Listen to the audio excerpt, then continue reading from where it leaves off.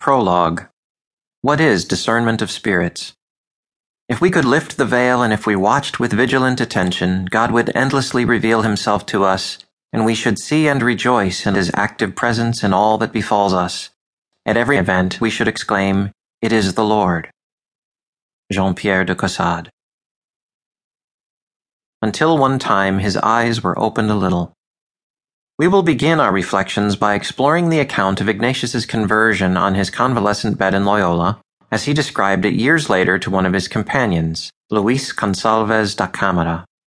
This experience is the watershed moment in Ignatius's life. Prior to that moment, his life was directed principally to achieving renown through feats of arms and chivalry.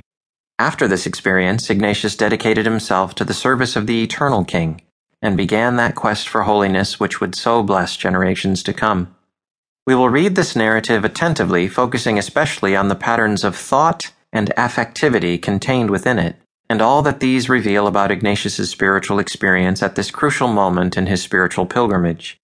It is the moment from which everything else flows in his teaching on discernment of spirits. Wounded during his courageous but ill-fated attempt to battle the French troops in Pamplona, Ignatius had returned to his native Loyola. He undergoes a first and then a second operation on his leg. His health is good in every way except that he cannot stand and is confined to his bed as the slow process of healing occurs. To pass the time, he asks for reading materials. Since his more accustomed reading, centering on the feats of arms and chivalry, is not to be found in the house, he is given more devout books, a life of Christ and a book of the lives of the saints. Lacking another choice, he begins, somewhat reluctantly, to read these books as the long days pass. But gradually his interest is awakened. The following is his description of what takes place as he reads. The emphasis on thoughts and thinking is evident in his account. Quote, "As he read them over many times, he became rather fond of what he found written there. Putting his reading aside, he sometimes stopped to think about the things he had read, and at other times about things of the world that he used to think about before. Of the many vain things that presented themselves to him, one took such a hold on his heart that he was absorbed in thinking about it for 2 or 3 or 4 hours without realizing it. He imagined what he would do in the service of a certain lady, the means he would take so he could go to the country where she lived, the verses, the words he would say to her, the deeds of arms he would do in her service. He became so conceited with this that he did not consider how impossible it would be, because the lady was not of the lower nobility, nor a countess, nor a duchess, but her station was higher than any of these." Unquote.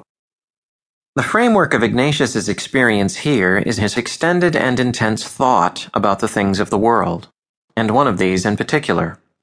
Within these lengthy periods of thought, other faculties in Ignatius are active as well. Affectivity comes into play. The worldly-oriented project takes a strong, quote, hold on his heart, unquote. His imagination, too, is extensively involved as Ignatius considers this worldly project. We may further note the element of unnoticed unreality in all this thinking. Ignatius simply says that he becomes so immersed in thinking about the project that he fails to perceive its radical impossibility. Something already does not ring true in the unfolding of this interior experience. A second project, born of the sacred reading that also occupies Ignatius's thoughts, alternates with the worldly project. Now Ignatius begins to consider imitating with great energy the holy life of the saints.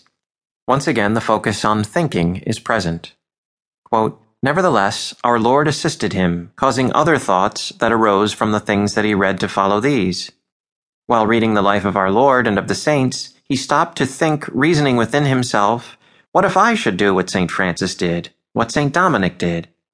So he pondered over many things that he found to be good, always proposing to himself what was difficult and serious as he proposed them. They seemed to him easy to accomplish.